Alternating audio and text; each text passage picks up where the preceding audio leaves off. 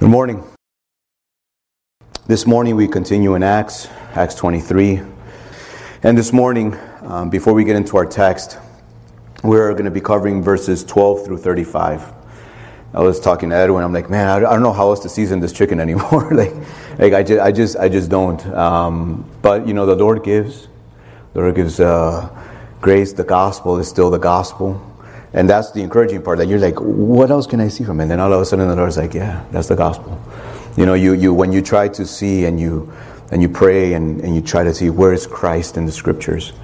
And it's like, yeah, that's Christ right there. And so I hope that's my task this morning, is to bring Christ to you once again. And that you would be encouraged in your Savior. Especially given that tomorrow is what? Labor Day. Right? That means for us, we have a day off. But tomorrow you get to remember the one that labored for us. The one that went to the cross carrying our cross. Carrying the cross of our shame. All the way to Calvary. You get to remember that. See, when you get to link the things in our world and you use them as pointers to remember your Savior, that's where the task is for us, to remember and hold on to those things. Yeah, we get to get a day off, but there's one that we found rest in, and His name is Christ. His name is Jesus. And so I hope that I get to do that here this morning. So before we begin, of course, we ask the Lord to bless our time, because we don't want to do this on our own. So will you pray with me now as we open up the scriptures? Father, we glorify your name, as your name is already being worshipped and is continually being worshipped. Whether we want to or not, creation sings your praises. And I pray, Father, that those praises would come even more from your people. Those that have tasted the redemption through Christ, our Lord and Savior. It is Him that we want to preach this morning. It is Him that we want to apply to our hearts, to our lives, to our families, to our daily living. It's remembering the gospel, Father. It's all that surrounds us, all the noise that surrounds us, global altercation, global things that are happening. Father, all that, at the end of the day, falls way short than when we get to just fix our eyes on the author and finisher of our faith, as we heard in Sunday school. So I pray, Father, that would be our heart here this morning, to place the eyes of our hearts once again on the only one that matters, the Lord Jesus, in whose name we pray. Amen. This morning we get to talk on two doctrines. Been touched upon various ways, but we get to talk about the doctrines of total depravity and God's sovereignty. And so I know that total depravity is, everybody's okay with God's sovereignty. But when it comes to total depravity, that's where, what do you really mean? Right? What do you mean by total depravity? I mean, as a matter of fact, if you just go to Twitter and you just search total depravity, you'll be interested to see some of the posts that people have about total depravity.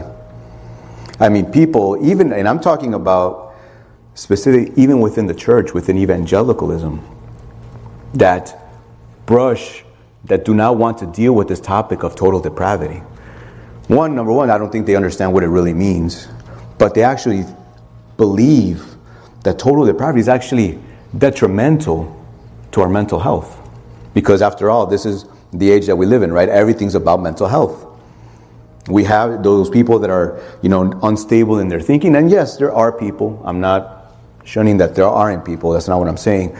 But they say that total depravity is not really something that we should be teaching or preaching on and sharing with the people. Because after all, do I really want to go around believing that I'm a piece of garbage?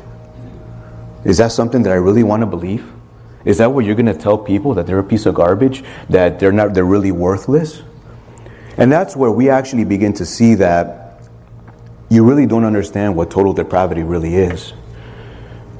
Because the Bible doesn't describe total depravity, nor does it teach total depravity as something that's worthless.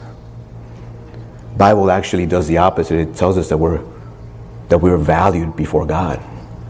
I mean, the very thing of John 3:16 speaks to that end, does it not? It speaks to the fact that God so loved the world. He didn't just love pieces of garbage. He loves people. Why? Because we bear His image. We bear the image of God. And therefore, because we bear His image, it means something. But of course, and I would agree that people that believe that, total depravity is foolishness. Yeah, it would be foolishness if that's where we ended. If all we would say is that people are totally depraved, and if that's what you believe, then you know what? You say, fine. But that's not where the gospel comes into play now. The gospel is the one, in other words, total depravity is not the end of the story. It's just the beginning. It's just the beginning where we get to see how original sin came into this world. Death through Adam came into this world through that sin. Now we have our natures that have been impacted by it. Have you ever seen a jewelry commercial or somewhere where they actually begin to, they're kind of like highlighting this diamond or this ring? Notice that it's always against a very dark backdrop. Why? Because that piece of jewelry is only going to shine and wow you in that TV screen against a very dark backdrop. It's not going to go ahead and highlight in amongst of all these pieces of jewelry. You want to highlight a diamond, it's not going to be in a sea of diamonds.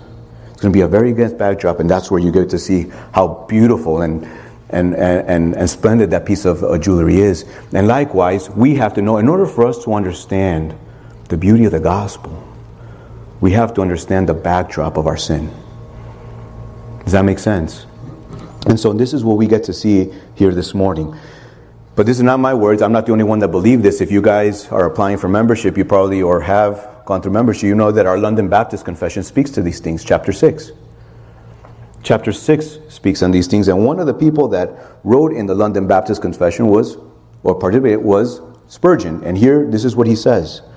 He says, as the salt flavors every drop in the Atlantic, so does sin affect every atom of our nature.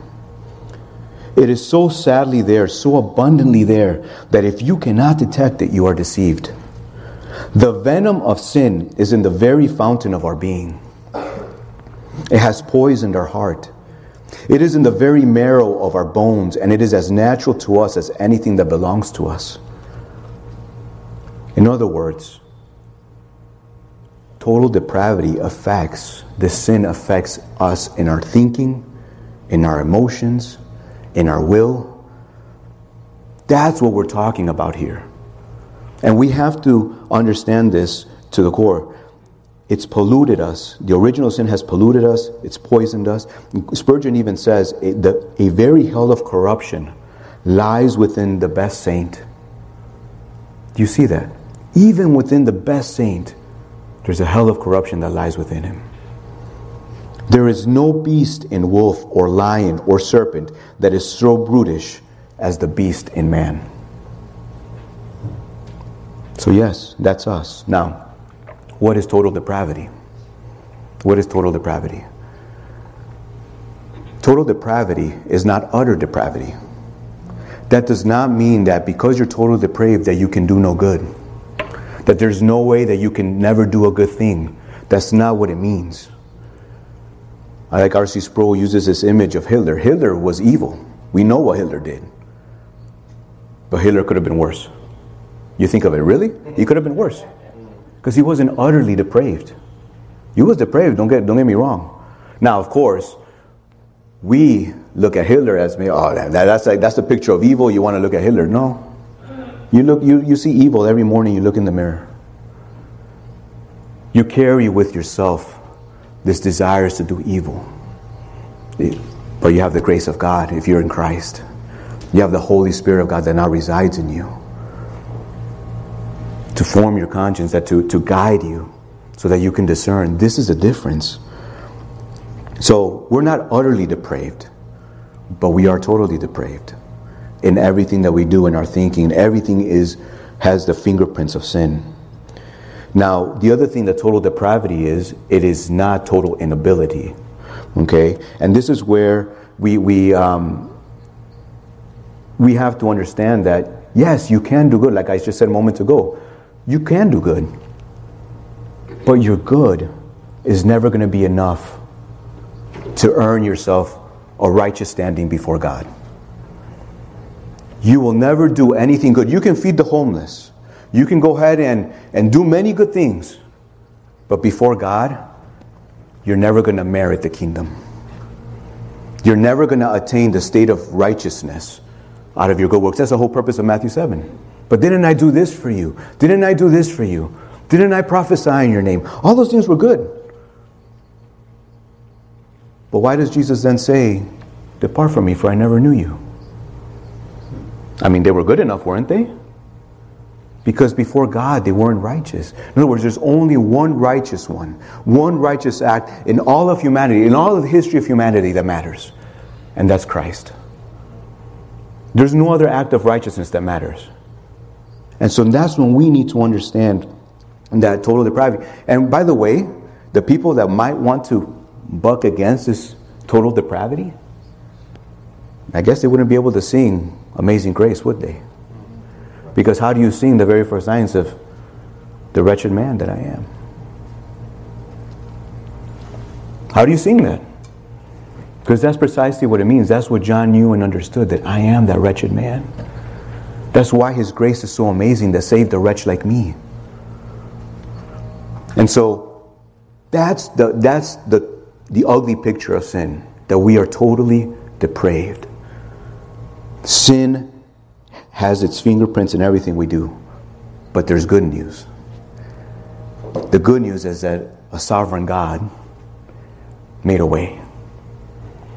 But before we can get to that way, we have to understand where we're at. So that introduction just serves us to understand here what the real link is in the text that we're going to have. Paul is in prison because of this alleged crime that he's committed.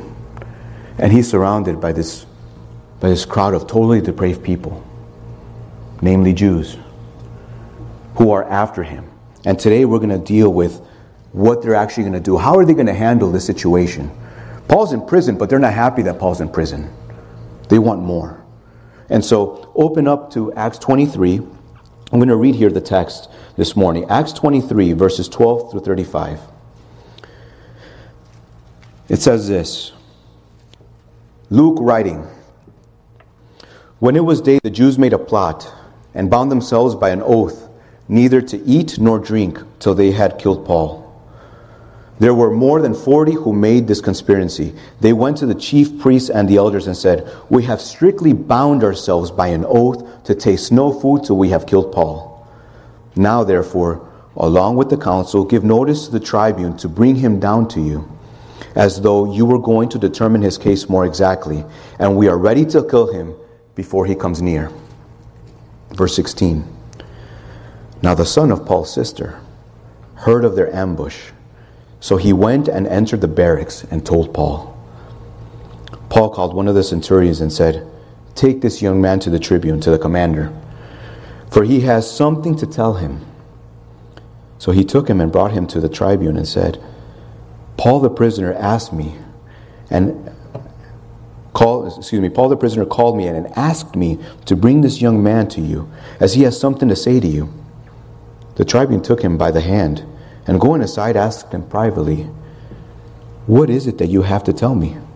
And he said, the Jews have agreed to ask you to bring Paul down to the council tomorrow, as though they were going to inquire somewhat more closely about him. But do not be persuaded by them.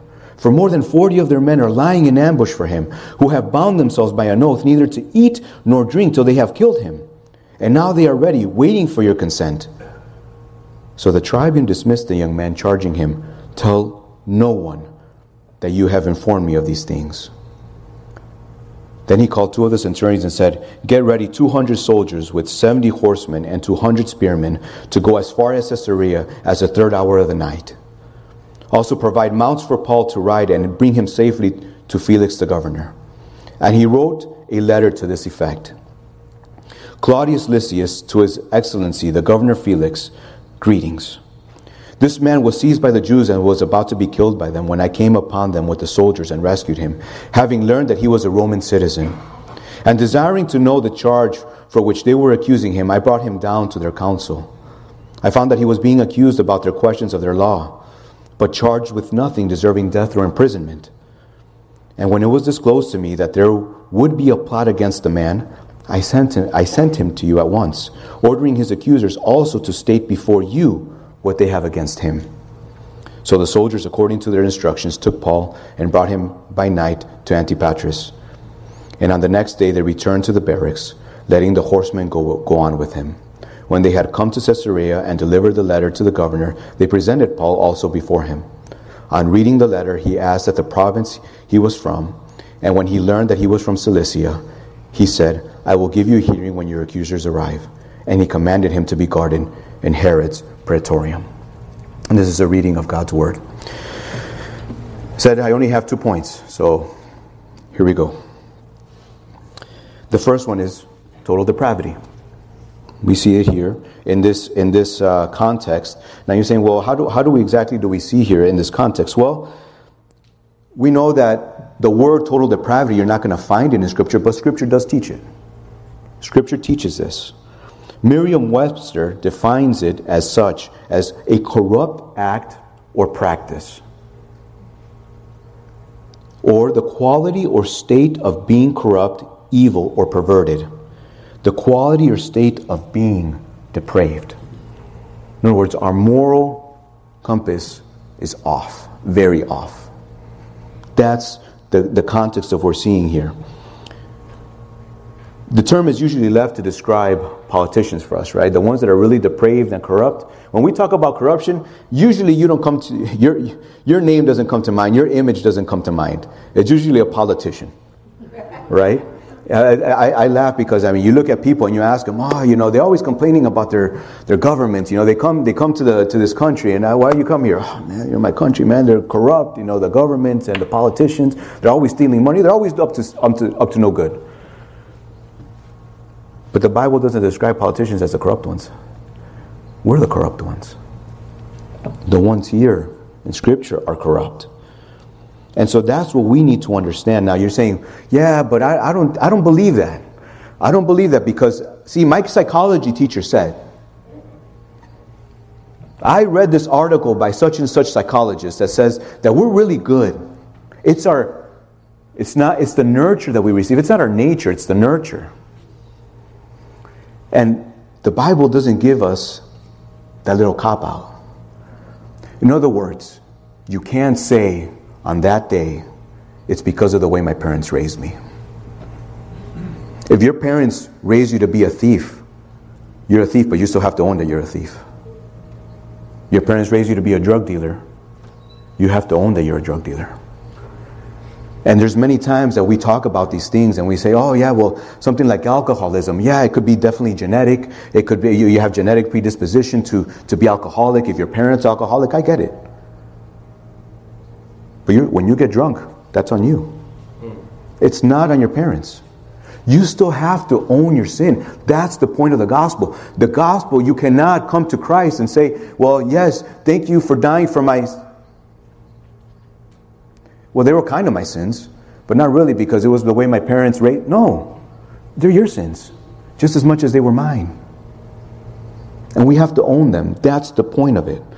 And the Word of God, I'm going to give you some verses here so you guys can understand how corrupt we are, and that Scripture teaches these things. This is not my opinion.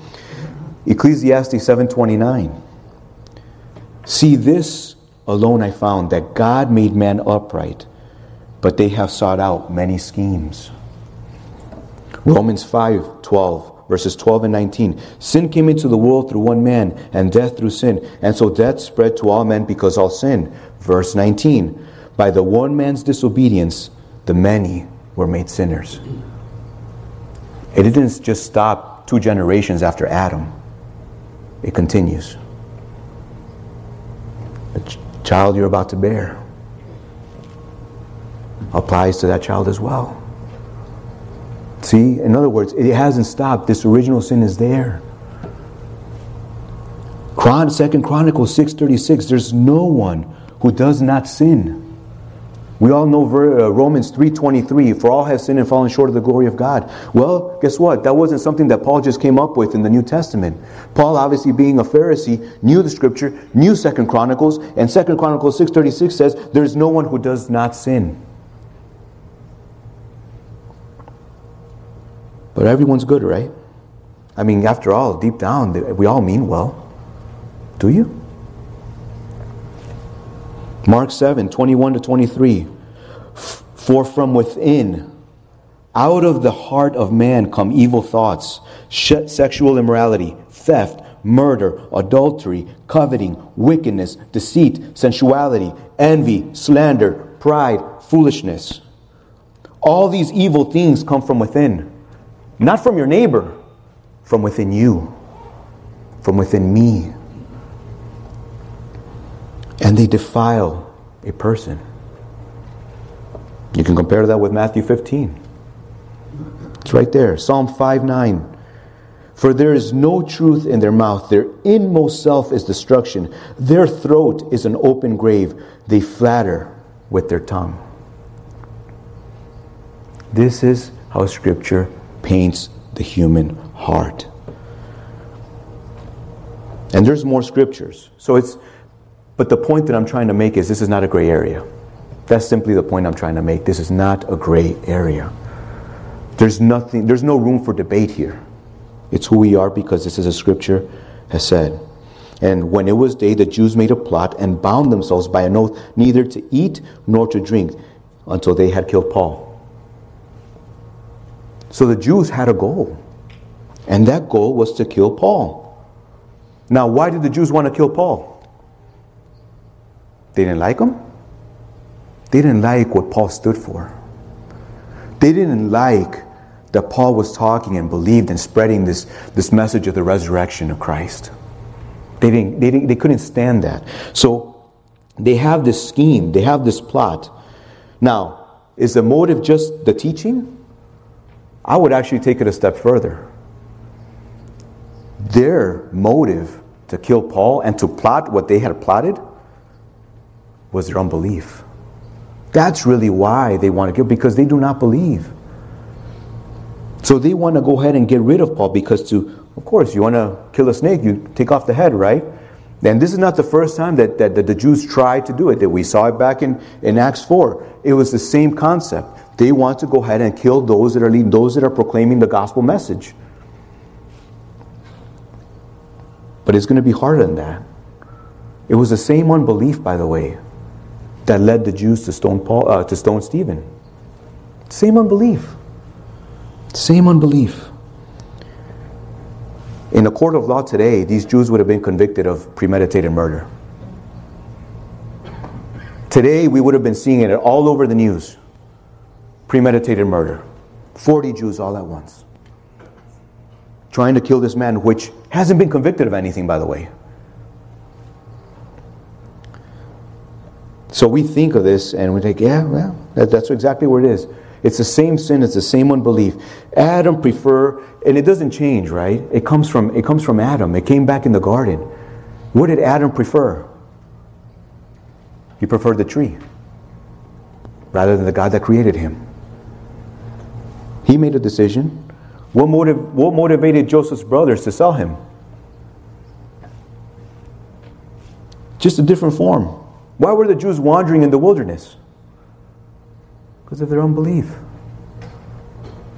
Because unbelief has this way of hardening hearts. Be careful. Be careful that your hearts aren't hardened to the gospel. I used to do it. I used to make fun of the same people that believe what I believe today. I used to mock them. I used to laugh at them. I used to think that they were foolish for believing what they believed. And here I am today. And here you are today. By God's grace. Because the underlying issue is unbelief. Children, don't let the unbelief, don't let your parents' sin and their total depravity be what keeps you from the throne of grace. Come to Christ. Don't let your hearts be hardened. And that doesn't just for the children, that's for anyone here that doesn't know Christ. They hate the gospel. Now, the second subpoint is that not only did they want to kill Paul, not only did they have a goal, but failure wasn't an option for them. Think about this for a second. They took an oath. We're not going to eat or drink until Paul is dead. You know what that means? That means that if you don't eat, what happens? You die. So in other words, what they're really saying is either he dies or we die. And it ain't going to be us. That's the level of their depravity. That they made an oath to say, we're going to get rid of him no matter what. Failure is not an option. We're making an oath. This is going to be our motivation. That we're not even going to eat or drink until he is done away with. No one's going to mention Paul's name again. And you see that in verses 12 and 13. But then you see also that sin oftentimes is justified and planned, is it not? So they didn't just have a goal. They weren't just set on not and making an oath. But the level of their justification to go through this plan to get Paul killed. That's the level of their depravity.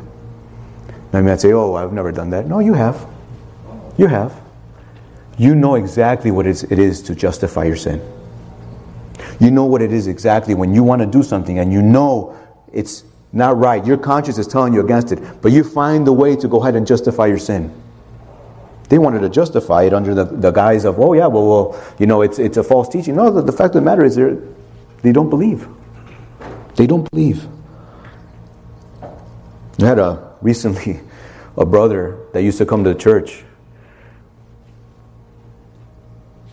Had 10 people holding him accountable. But then had the audacity to say, you know, now going somewhere else obviously, but saying, you know, yeah, when I was at Cornerstone, no one held me accountable. Think about that. How do you have 10 people calling you, following up with you, telling you, and then all of a sudden saying, well, no one was holding me accountable? Could it be that you were actually going to different people to be able to get a way to justify what you were saying or what you were doing? Because that's the sin that we have within us. When we want to justify, we go to lengths. You guys have done it too. When you go to someone and you ask them, man, you know, I don't know if I should do this, Y, and Z. And this person says, you know, I don't think you should. But then you're going to go to different people until you get the one that says, I agree with you. I think you should. Hey, there's wisdom in a multitude of counselors, right? I was biblical. I went to many people, but you heard you heard only the one that you wanted to hear. And so this is the level of our depravity, in that many times our sin is so pervasive that we do what we want to do, and we'll go to the lengths that we have to go to be able to say and then disguise it under a righteous cause or under a righteous mission. And I'm sure these Jews, if you ask them, they thought they were doing something righteous, but not before the eyes of God. Not before the eyes of God. They were still responsible for their ambush, and they would have to answer one day for the decisions and the schemes that they made. But total depravity is not the end of the story, as I said earlier, is it? In this same passage, you also see the sovereignty of God. The sovereignty of God in the details of our life. In Paul's life, and in your life, and in mine. Verse 16. Paul's nephew. Do you know Paul had a nephew? You don't see it was in Scripture, right? We don't know much else after about Paul. Did you even know he had a sister?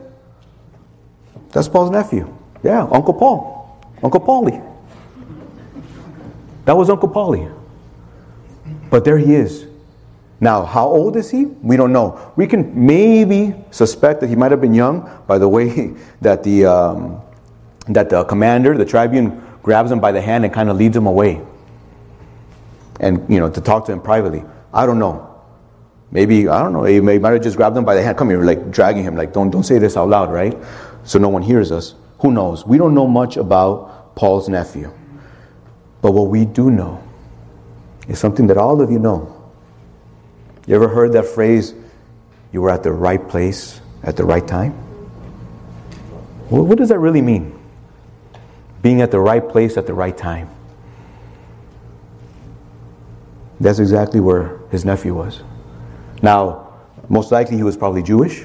I mean, Paul comes from a Jewish family, very staunch Jewish. I mean, he was a Pharisee, right? We just heard his testimony. Chances are his nephew is probably along those lines. Was he close to who knows, to the Jewish people, and that's why he happened to be overhearing? We don't know those details, so I'm not going to speculate. But the point is that, was it pure coincidence that he was just there? Or are you going to tell Paul in heaven, man, Paul, you were lucky, man? No, God was in those details. God was specifically in those details. I think of Philip and the Egyptian eunuch, just going there in this desert road, and there he is giving the scriptures. Was that coincidence? No, God ordained that. Just like God ordained this moment. I think back, and when I look back and I had my career change from teaching into the maritime business that I'm in now, from the public to the private sector, how did that happen?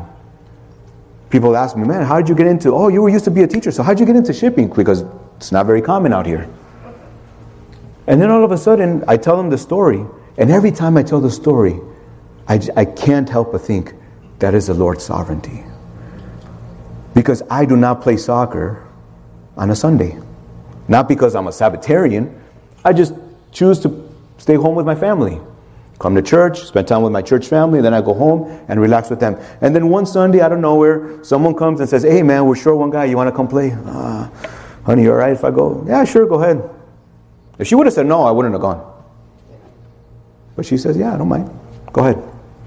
And that one game, that one day, that one conversation has me a completely different career. And there's many more stories of how I meet my wife. Same thing. I look back and what are the chances? We used to go to the same university in the same time, the same years. Never crossed paths. Never. If you tell me, oh yeah, she was at FIU, I'm like, I didn't meet her. And she said she was all the time at GC, in the Graham Center. And there she was. But I didn't meet her there. I met her at a party, a Christian party. Don't think, you're like, well, man, what are y'all doing? No, it was a Christian party, right? Don't get any wrong ideas. But it was a get together. Just some friends getting together, and all of a sudden in that party, here she comes and dropping a friend that wanted to talk to someone, and there I meet her, and we end up talking till late in the morning. Invited her to church the next day. Again, the Lord is in the details, and I know that you guys all have stories like that. That you cannot just simply say, well, this is a little coinky-dink. I know Tony always says it's a God incidence? Yeah. Same thing with visiting CBC. I'm not here by accident. I wasn't driving around the neighborhood, and you know that you do not find this church unless someone tells you about it. Right? There's no way, even if you give somebody directions, they do not find this church. They'll find Balter Meat, they'll find it, but that's the thing, is I came here because of God's grace and God's sovereignty. And many of you probably came to that same conclusion, right?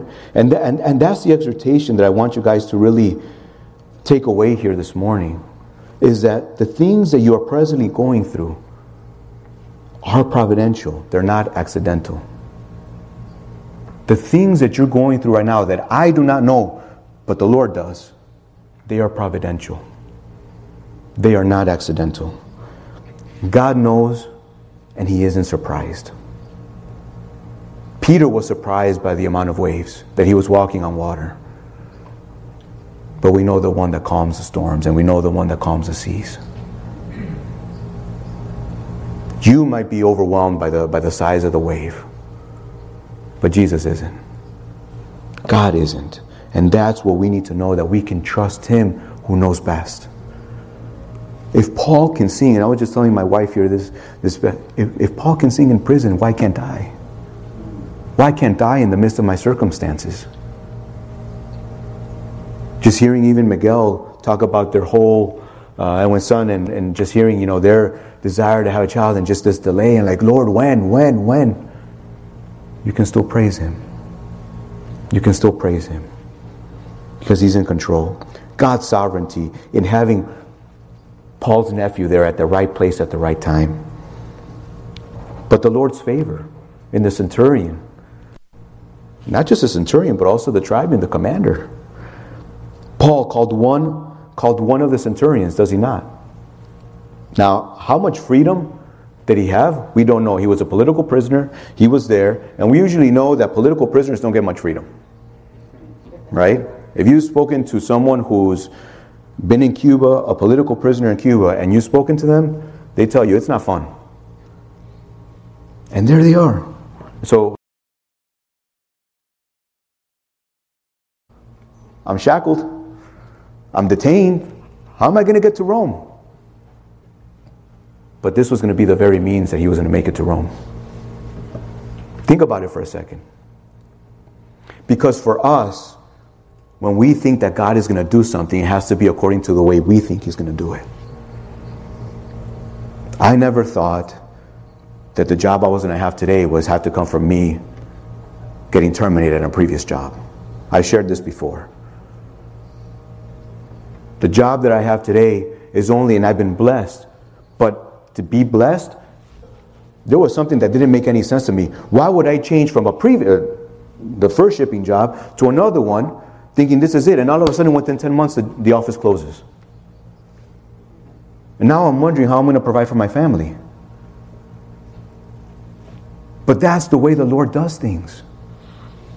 And for us it may not make sense, but what the Lord wants us to understand is that He has us. Cast yourself upon me. Trust me. He is your shepherd as much as He's mine. Your good shepherd will not leave you wanting. You may feel like you're wanting, but I guarantee you, He will not leave you wanting. Because you have the shepherd, you have everything. Who else would you rather have if not the shepherd, the Lord Jesus? That's the point. This is where we need to understand. Beloved, do not put a sovereign God in a box.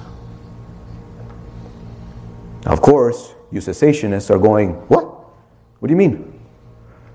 Well, I'm in the same camp, don't get me wrong, but what I mean by that, I'm not saying, well, now you get to go ahead and do whatever you want and God is now going to appear. That's not what I'm saying. God has confined Himself to His Word, and that's all you need. Okay? But what all I'm simply trying to say is, can you say what the psalmist wrote in Psalm 111? Well, what's Psalm 111? Good enough, I have it here in my notes. Psalm 111. Not to us, O Lord, not to us, but to your name give glory, for the sake of your steadfast love and your faithfulness. Why should the nations say, where is their God? Our God is in the heavens, and He does all that He pleases. He will always do according to His good will and according to His pleasure. But those that are in Christ have something good, is that you are His child. You are a child of a king. And He takes care of His children. He doesn't leave them. He doesn't forsake them. The sovereign king knows what you're going through, and He's not leaving you to figure it out. And He's not leaving it to Paul to figure it out, how he's going to get to Rome. God is going to get him there. Might not be according to Paul's maybe thoughts. I don't know what his thoughts were. But I don't know if it would have been me. I would have been perplexed and thinking, how are you going to do this? I'll figure it out. I already have it figured out, Paul. You're going to get there. But I'm going to uphold you during that time. So what's the conclusion? Yeah, we're totally depraved. But there's Jesus, who wasn't. That's the message of the gospel. The message precisely of the gospel is there's one that wasn't totally depraved. He became sin for us. Not that He sinned, He became sin. That's where we have to go ahead and cling to and understand that in the midst of our total depravity, God sent His only begotten Son. The Nicene Creed, I love it. Because it says, God from God, light from light, true God from true God. Begotten, not made, of the same essence of the Father. Who put that into motion? The Godhead. Jesus didn't decide, they didn't call an audible the moment Adam sinned. That plan was already in motion before the foundation of the world. Because a sovereign God does that. I know you guys have heard the inconvenient, maybe some of you have seen it, the inconvenient truth, right? You know what the inconvenient truth is? The whole thing about climate change, and I think it was by Al Gore and so on and so forth. I already see the eyes rolling. But here's the point. That's not the inconvenient truth. The inconvenient truth is not climate change. And I say inconvenient loosely in the sense that for us that we hear it, total depravity is very inconvenient.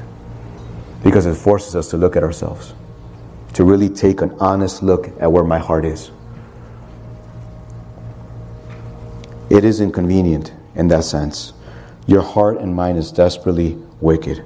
And if you die in the state of unrepentance, what awaits, the scripture says it is the lake of fire. It's hell. Eternal separation from God if you die in that state. There is no second chance, unbeliever. There is no plan B once you're in hell. This is not going to continue playing itself out over and over again until you finally get it right. No. That's why you need to take the remedy that God has given you, and that's Christ. The sovereign God overcame our total depravity on the cross by sending His Son to carry our shame, our guilt, our transgressions upon Himself to the cross, receiving the full wrath of God upon Himself. And that is the message that Paul is preaching. That is the message that Paul is taking to the ends of the world at that time.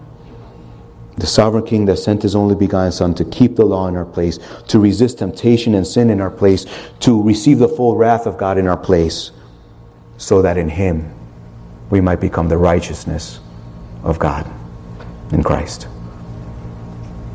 May you remember that. And whatever you're going through, cling to that sovereign King. Cling to your Lord, your Savior, Christ Jesus. Amen?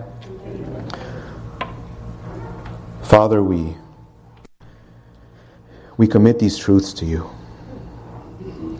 Lord, you know that we don't, sometimes we don't even perfectly understand how it, it's the hymn, how can it be?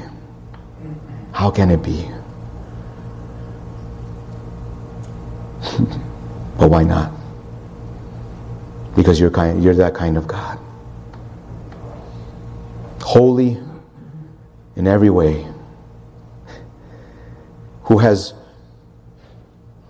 Where light has no fellowship with darkness. And yet you find a way to send your only begotten Son.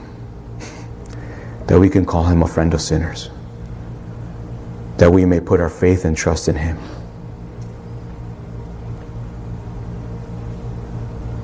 Lord, we're humbled